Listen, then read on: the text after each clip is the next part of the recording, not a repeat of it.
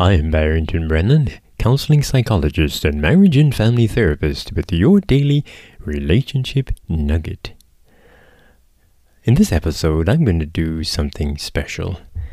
Once in a while I read from a book, so this time I'm going to read from an exciting book. Just excerpts from a chapter from this book. It is entitled, I Would Marry You Again. I found it fascinating. It's written by Ferdinando Zabala, and I'm jumping straight to chapter 6. Straight to chapter 6 in the book. It is on page 97, and I like this chapter. That's why I'm reading it. The power that negative thinking can have. The power that negative thinking can have. So listen. It has happened to you and to me. In fact, it has happened to all those who are married or has been married. Let's find out what this is referring to. Let's say that you and your spouse have agreed to meet somewhere downtown. The plan is to stroll through some of the shops and then eat together to celebrate another wedding anniversary. You have arrived at the agreed upon time, but your spouse has not arrived yet. The minutes go by. You call him or her on the telephone. No answer.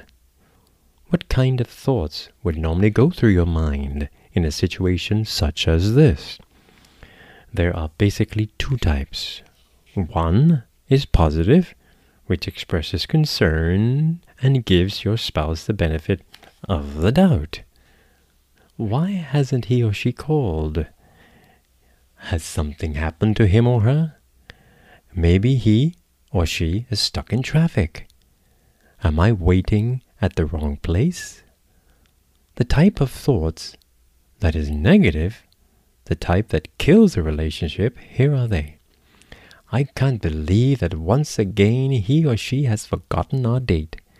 Or, as always, he or she is late. And then, he or she has never been punctual. Why should he or she start now? Yes, whether it's a date or some other situation, such as those that take place in marriage, one thing is certain. We are the ones who kill our marriage. Are expressed so well by John Crosby. And the mortal weapon par excellence is the type of thoughts that nests in the mind. Why is what I think about my spouse so important? The answer has to do with mental sketches.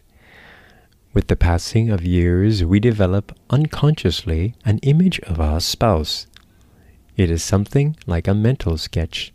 Every act is evaluated in the light of that sketch. If a certain behavior of our spouse coincides with the image that we have developed, it confirms that we are what we already know. If it does not fit, it is discarded as usual behavior, something out of the ordinary, or unusual behavior.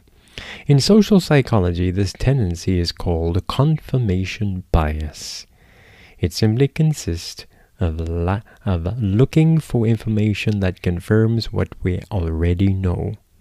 If, for example, we already have a good opinion of someone, we do not readily believe any rumor that is intended to discredit that person. In fact, it bothers us to hear that some person's being spoken of badly. Why is it so hard to believe negative information about the loved one? Because we already formed a good opinion of that person. On the contrary, when the image we have formed is a negative one, a lot of favorable evidence will be needed in order for us to change the negative concept we have of that person. What image or concept do we have of your spouse?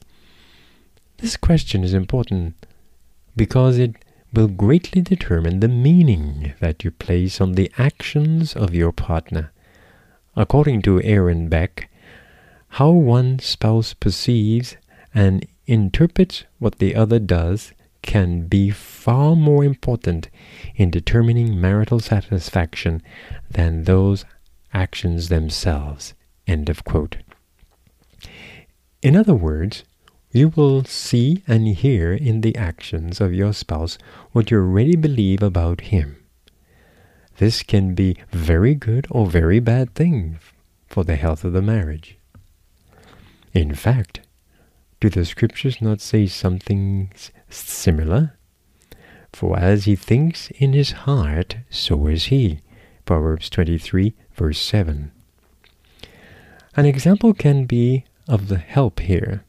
Let us imagine a couple that is having a marital problem. They argue over the most foolish things. But one good day he asked himself what he could do to show his wife that despite everything, he still loves her.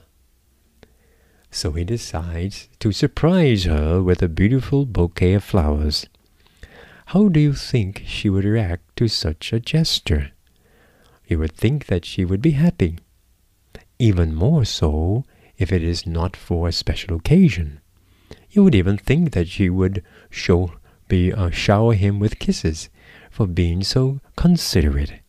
However, if the research is not mistaken, it is much more probable that the following thought will be generated in her mind.